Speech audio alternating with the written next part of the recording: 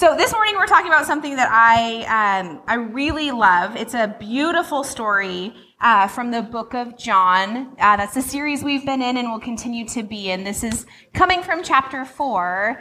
But before we get into that, I want to tell you kind of my sob story.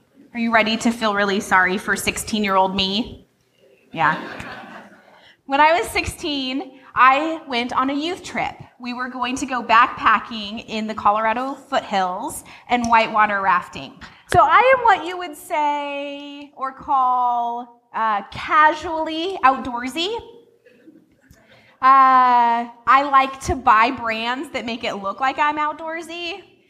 I have a lot of North Face. I like to go camping. My favorite kind of camping happens when you're still kind of inside.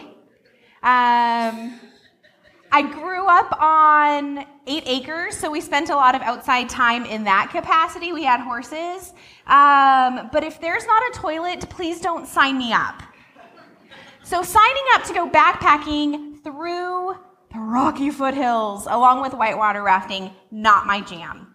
But I'd been going to youth group for a few months. I'd made some friends, and they talked me into going. I was so dedicated that I sold bags of fertilizer. I literally sold poop in order to fund my trip. The trip itself, though being outside of my comfort zone, I felt was something important. I didn't grow up going to church. My grandma took us for a couple of years to like a really, really small Episcopalian church, and we loved it. There were very few kids, but very amazing elderly people, and we felt so loved. But once you hit like 6th grade, that just doesn't hold maybe the same appeal as it did when I was younger. I wanted to be around all the cute boys. So that's actually how my friends got me going to youth group is the Tushy football team attended this church. So I was heading to the Rockies, heading with the Tushy football team, and life was good. There was a graduated senior on our trip, and she was serving as kind of a student leader, and she and I started getting to know one another. It was a 2-day drive. I rode in her car, and she and I developed a quick friendship. Unfortunately, for 16-year-old me, she was dating the guy that my good friends in the youth group all thought was very cute, and one in particular, very, very, very cute. And so now I was on enemy territory being friends with a girl that my friend liked, as can be high school life sometimes.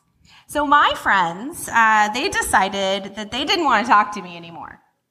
If I didn't choose to stop talking to this very cool graduated senior, who for the record was also our star varsity soccer captain, which just upped like my street cred in the high school realm a little bit more for some odd reason. I wasn't ready to break my association with my near fame experience. So we spent 2 days traveling, we got to base camp, and we were setting up to go backpacking. And our guides were 2 college kids who my new recently graduated friend thought were very cool. The feeling was mutual, and I had one set of friends not speaking to me, and now my newfound fame was being snatched out from underneath me because she really connected with our guides. I felt extremely alone. I had gone so far out of our comfort zone in Little Washington in the midst of a really difficult time for my family. My grandma, while I was absent, was having open heart surgery. And my friends that I thought were good friends were no longer speaking to me.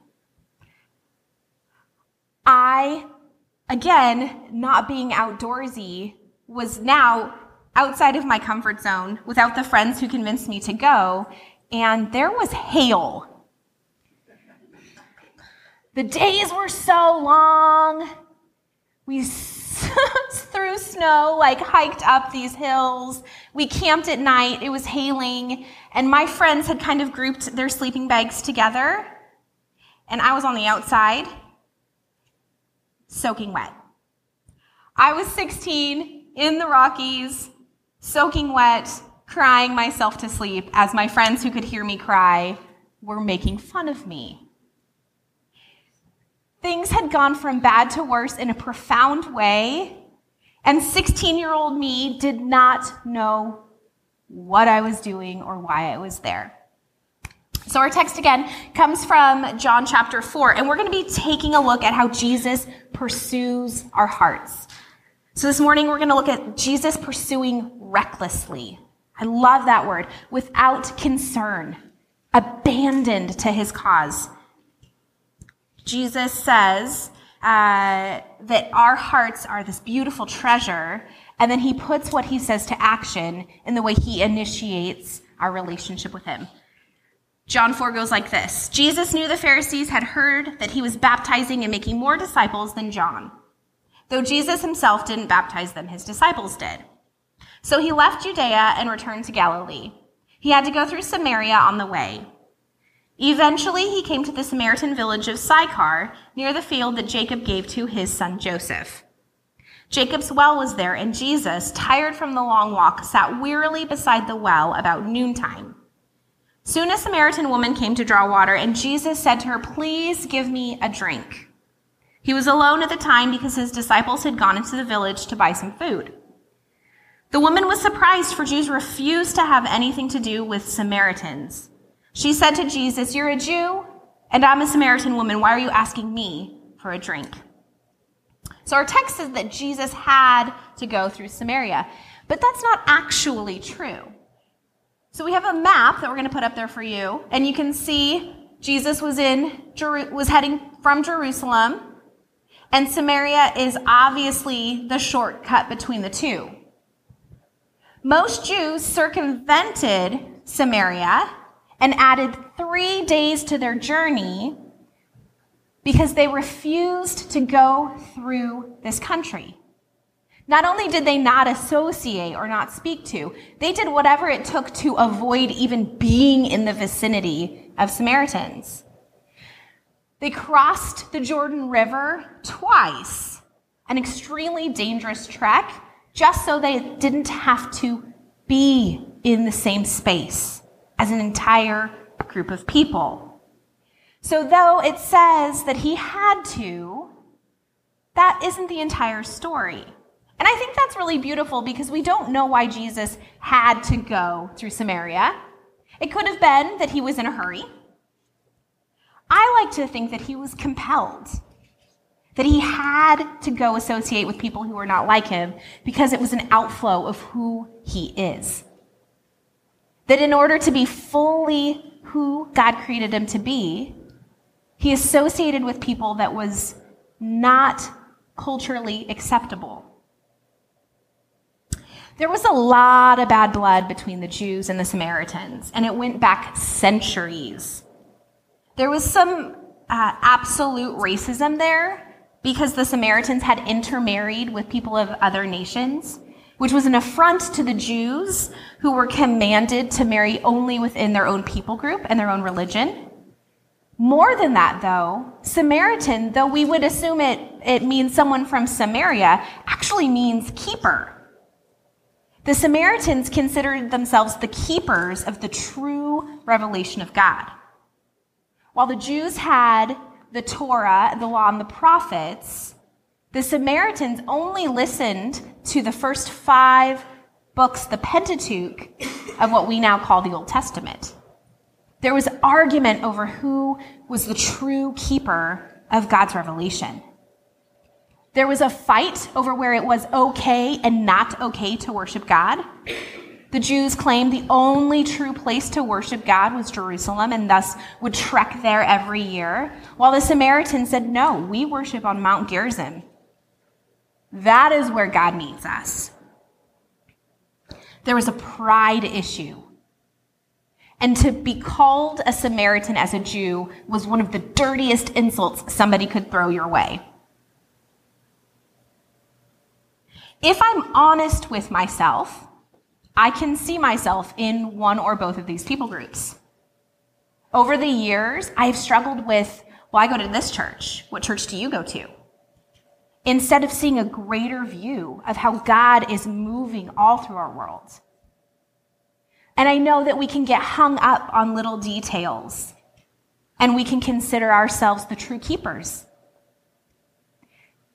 And we're going to look at what Jesus has to say about that in just a little bit. But beyond going through Samaria, the fact that Jesus was associating with a woman was an even bigger misunderstanding, a bigger area of confusion. Jesus, as a teacher, as a Jewish teacher, would not have spoken to women in public, just in general. But to speak to a Samaritan woman was about as bad as you could get. So much so that when Jesus asks her for a drink, he's risking becoming ceremonially unclean, which means he couldn't worship in the temples. Because the Jews believed if you drank or touched from something that a Samaritan had drank or touched, you were defiled. That's a really, really strong way of looking at a jar of water. So when he asks her for a drink and the woman was surprised, I'm calling that maybe the understatement of the century. I'm sure she was scared, confused as to why this man who alone in the middle of the day where nobody else was around was initiating contact with her. Yet here he was, not only with his reputation in question, but because of the rivalry between the Jews and the Samaritan, his safety was also up for grabs. There were many attacks on Jews in Samaria. It's an interesting setup for what Jesus likes to do. Surprise us, like he surprised the woman. Jesus additionally pursues relationally. I love that. We hear this word a lot recently. Relational, I'm relational, we're relational, we do things relationally. What it means is we just like people. We build connections. We see people for who they are. Jesus pursues through relationships. I love that he's the one who initiated contact. He's the one who chose a place of humility, and he started talking to this woman like a person with dignity because she mattered to him. Verse 10 says, Jesus replied, "If you only knew the gift God has for you and who you are speaking to, you would ask me, and I would give you living water. But sir, you don't have a rope or a bucket," she said, "and this well is very deep." Now, there's a little debate on this, but a lot of biblical scholars think she was being kind of flippant, a little sarcastic. "Oh, you're going to give me water? That's cute. Where's your rope? I'm just saying you don't have a bucket." Where would you get this living water? And besides, do you think you're greater than our ancestor Jacob, who gave us this well? How can you offer better water than he and his sons and his animals enjoyed? There's some hesitation in her response. There's some skepticism. And I understand that. If somebody started speaking to me in a context that was completely out of my norm, and if somebody said, "I have something that you can't even imagine," be like, "I'm not really interested in pyramid schemes here. I don't really want to get involved on the base level of this thing." But Jesus replied, "Anyone who drinks this water will soon become thirsty again. But those who drink the water I give will never be thirsty again. It becomes a fresh, bubbling spring within them, giving them eternal life." "Please, sir," the woman said, "give me this water, then I'll never be thirsty again, and I won't have to come here to get water." I mean, if we just think about the practicality of a very deep well, that doesn't sound like a lot of fun. And she was here by herself at noon, the hottest part of the day, which might mean nothing, or it might mean that she came when she didn't have to run into other people. It might mean that she consistently sought a time of isolation, which was the least desired time of the day. So to be told, "You don't have to do this anymore," her defenses are starting to come down a little bit, which I think is extremely beautiful. And then Jesus says, "Go and get your husband." "I don't have a husband," the woman replied. Jesus said, "You're right. You don't have a husband, for you've had 5 husbands, and you aren't even married to the man you're living with now. You certainly spoke the truth." Now, I don't know about you or what your background or context is. I have heard this story a couple of different ways, but the primary theme I've heard is that she was a woman of immoral character, that she had 5 different husbands. She's living with someone right now. But as I researched and as I read and as I prayed, there's some different theories that we can put forward. And I don't know the answer. None of us do. But potentially she's been a widow 5 times over. Potentially she has been left by 5 different men. Deuteronomy 24, 1-2 says, "Suppose a man marries a woman, but she does not please him. Having discovered something wrong with her, he writes her a document of divorce, hands it to her, and sends her away from his house. When she leaves his house, she is free to marry another man." Deuteronomy is in the Pentateuch, and the Pentateuch is one of 5 of the books that the Samaritans had. So in their culture, it would be as simple as saying, "You've not pleased me. Get out." 5 different relationships, regardless of the scenario, leaves a scar. Ending relationships is painful. Broken relationships change us. Women weren't property owners. They weren't permitted to own land. And so in order to maintain stability for her life, she needed to be attached to either a father or a husband. If she was, by some odd turn of events, wealthy, she would not be the one at the well. Her servant would be fetching water for her. So as we read this text and as we continue to understand the greater story that God has for each and every one of us, let's think about this woman as a woman in pain, regardless of how she got there. So to be pursued relationally by Jesus, it's all the more sweet when our hearts are hurt. It's all the more powerful when we haven't been pursued with the best of intentions. To me, it makes sense that she was skeptical. By her own choice or the choice of others, she's broken. I love that Jesus approaches her. I love that Jesus pursues her. He connects with her out of a deep love and understanding of how God sees her. And he does that for each and every one of us, even when we can't see how God sees us. Lastly, Jesus pursues relentlessly. Up to this point, the woman had her guard up. As she pressed back on Jesus' assertion that he had something good to give, that he had something better than what she had, there's a melting that happens. I am a person who, when you hurt me, I go to anger, and I hate that about myself. But I see a little bit of myself in this woman and in her anger and in her sarcastic remarks. Because promises had probably been made to her. And now here was Jesus making a promise. But sometimes that promise seems so good that we're willing to tear down a little bit of those walls. And we're willing to give the benefit of the doubt. And that's what I see happening here. She was wary, but as he laid out a gift for her, her curiosity got the better of her. It was also extremely uncommon, though it was prohibited for Jewish men to speak to women, Jewish teachers. It was also very uncommon for women to approach men, just culturally, regardless of the status of the man. And so for her to continue to press back, that shows a desire and hunger for something deeper. Verse 19 says, "Sir," the woman said, "you must be a prophet. So tell me." Oh, I love that. "So tell me, I have another question for you before we keep going on this. I have another question.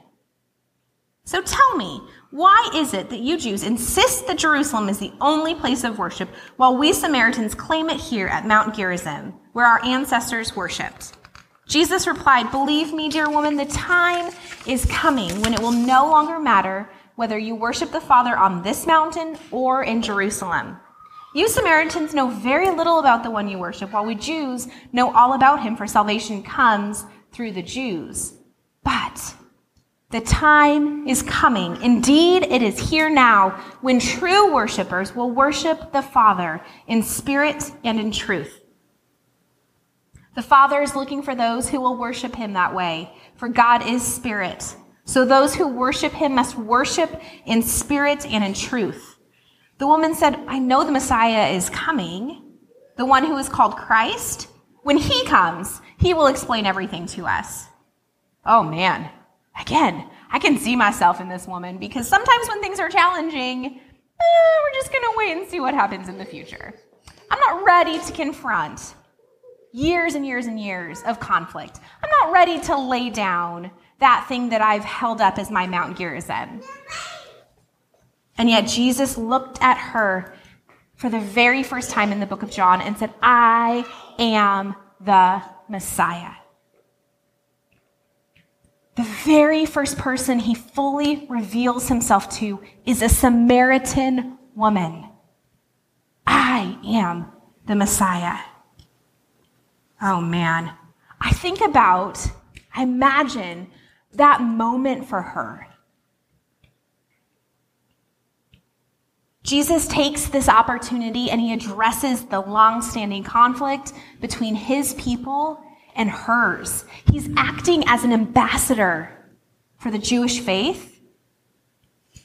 Do you notice that though he says the Jews know all about this God, he doesn't say, but you don't worship him. What he says is, we know about the one you worship. He doesn't discount her worship because she doesn't have all of the information. He acknowledges and validates what that looks like in her life. This statement must have been too good to be true for her on so many levels. For centuries, neighboring countries at war over religiosity, and this might be the end of that. So I don't know about you, but the people I tend to fight the hardest with are the people I love the most. Anybody else? Yeah. As a kid, that meant my older sister and my younger sister. Ooh, I am the middle of 3 girls. My parents are saints. And we had an amazing relationship as sisters, but when we fought, did not want to be around. And I fought dirty. I fought I wasn't like a words kind of kid. Once my older sister would not play with me, and I really, really, really wanted to play with her Barbies, and I knew that if she did not play with me, I could not play with her Barbies, so I slammed her up against the ladder of our bunk beds, and I bit her in the back. We had some wars in my home, and yet they are the people I want in my life. I got to see my older sister yesterday. She was in town. It was wonderful. It was short, but it was sweet, and I want my family around me more than anybody else. I see the way my kids love one another. One minute, they're fighting, and we're taking bets as parents on who's going to win or who's going to cry. And then 5 minutes later, they are affirming the love and the care and the character of the other. It's so precious. The Jews and the Samaritans were siblings, guys. They were all descended from the same 12 tribes of Israel. And if any of us have ever been distant or estranged from a family member, that's a rift and a pain unlike any other, right? What Jesus was promising was a mend to the rift. That in the name of the Father, in spirit and truth, we can worship together. Because Jesus wasn't okay that there were prohibitions. And I love that so much, that in eradicating a single place of worship. He was saying, because I want you all with me. Because it's more important that we're together than where we are together at.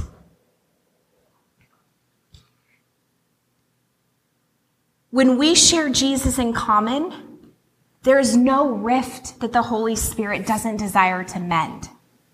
There is no Jerusalem or Mount Gerizim that the Holy Spirit doesn't want to bring together. We welcome people in who are different than us because in the kingdom of God, we can be true worshipers together. And younger me didn't understand that because I really loved the church I was at, so I wasn't sure if your church was as cool. But the older I get, the more I look at the beauty that Jesus creates when he creates unity as worshipers in spirit and in truth, not in location or in denomination. And I'm not saying denominations are bad. I'm just saying we can supersede our sense of belonging to one place and understand a deeper and richer sense of belonging as one people. That's what Jesus was saying when he said there will come a time. In fact, it is here now. Jesus came to grant access to God. His work eradicated the boundaries and the sanctions that we place and are placed on us to and from people who are not like us. And though I absolutely acknowledge those barriers still exist in our world and in times, our churches, Jesus' heart for unity and mutual care within his people is clear. No bias should keep us from worshiping together in spirit and truth, because that is the world that Jesus creates. It's beautiful. It's hard. It can be ugly and messy, but at the end it is very beautiful. Verse 27 says, just then his disciples came back. They were shocked to find him talking to a woman, but none of them had the nerve to ask, what do you want with her? Or why are you talking to her? I find this very interesting. From a neuroscientific, kind of like brain science perspective, it is a proven fact that we all have biases. But I believe it's our responsibility to ask God to reveal them so we can lay them down at the cross that creates unity. His disciples were afraid to ask, and sometimes I wonder if they were afraid to confront their own baggage. It's big stuff and it's scary, I understand. Nobody wants to feel like they have a bias. Nobody wants to feel like there's a group of people that they wouldn't love.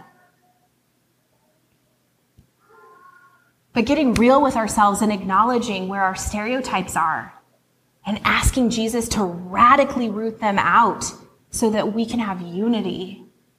That's hard work, but I believe it's our responsibility. It's been powerful in my life to acknowledge my context. We were raised in families. We were raised with different opinions. And yet in this family, the family of God, we're called to love and to unity.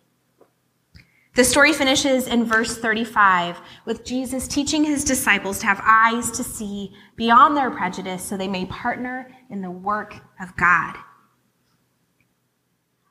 You know the saying, 4 months between planting and harvest, but I say wake up and look around. The fields are already ripe for harvest. The harvesters are paid good wages, and the fruit they harvest is people brought to eternal life. What joy awaits both the planter and the harvester alike. You know the saying, one plants and another harvests, and it's true. I sent you to harvest where you didn't plant. Others had already done the work, and now you will get to gather the harvest. I love that the promise of harvest and planter is joy. We both experience joy when we look around, open our eyes, and take a broader view of the work that God is doing in the people around us.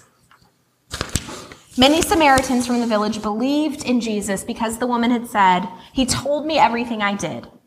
When they came out to see him, they begged him to stay in their village. So he stayed for 2 days, long enough for many more to hear his message and believe. Then they said to the woman, "Now we believe, not just because of what you told us, but because we heard him ourselves. Now we know that he is indeed the Savior of the world." Come on. That is very, very good. Jesus was making it clear that separation, pride in spiritual heritage, and loyalty to a location have no place in the life of those who follow him. They have no place in my life. And I've had to take a hard look at that. Jesus pursues us with all he has because he loves us with all he is. So, after 3 days of hiking in Colorado, regretting many life decisions, we were placed alone under the stars for a solo night, which is terrible. I just feel like that's a really bad idea when you're afraid of the woods. And I was quite convinced something was going to eat me, and nobody would know because I was out there by myself. But I was feeling so insignificant, so worthless, so purposeless, that if something ate me in the woods, I wasn't that mad about it. I'd felt abandoned and unseen. And I'd felt like the decisions that I had made up until that point made it so that the God of the universe wouldn't even look my way. But I figured, you know what? May as well give it a shot, see how it goes. So I asked God, if you are real and I wake up, my life is yours. And if you're not, and I'm just talking to the open air and the bears, I don't want to wake up.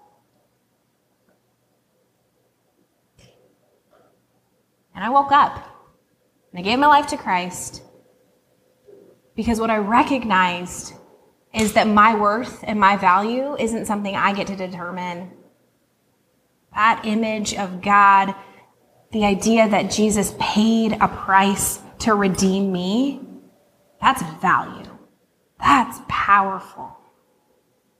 And even though I don't always feel that way, and I certainly hadn't experienced it up until that point, I recognize Jesus' desire for me. He pursued me alone in the woods of Colorado, just like he pursued the Samaritan woman alone at Jacob's well. Faith is an initiative of God. His Spirit finds us and invites us, and we have the opportunity to respond with belief just as the woman at the well did so many centuries ago. So today I want us to consider, who is our Samaritan? Who would we, like the disciples, be shocked to see Jesus speaking with and offering his love to? I was my own Samaritan. I was shocked and confused when Jesus offered his love to me, and maybe that's where you're at. Maybe your feelings of frustration and failure and a lack of worth are keeping you from allowing the God who's pursuing your heart a little bit of leeway. Just as that crack in the facade, the crack in the defenses of the Samaritan woman slowly opened, I'm praying that God's Spirit will do the same for us. He's chasing and pursuing all of our hearts today. May we welcome his love as the gift that it was then and it is now. Let's pray. God, I thank you that you see the individual and yet you call us to community. God, I pray that you would, through your Spirit, allow us to identify bias and eradicate it, to love deeper, to love greater. And I pray that as we deal with our own feelings of insignificance, that you would remember or remind us that our significance comes from you. In Jesus' name, amen.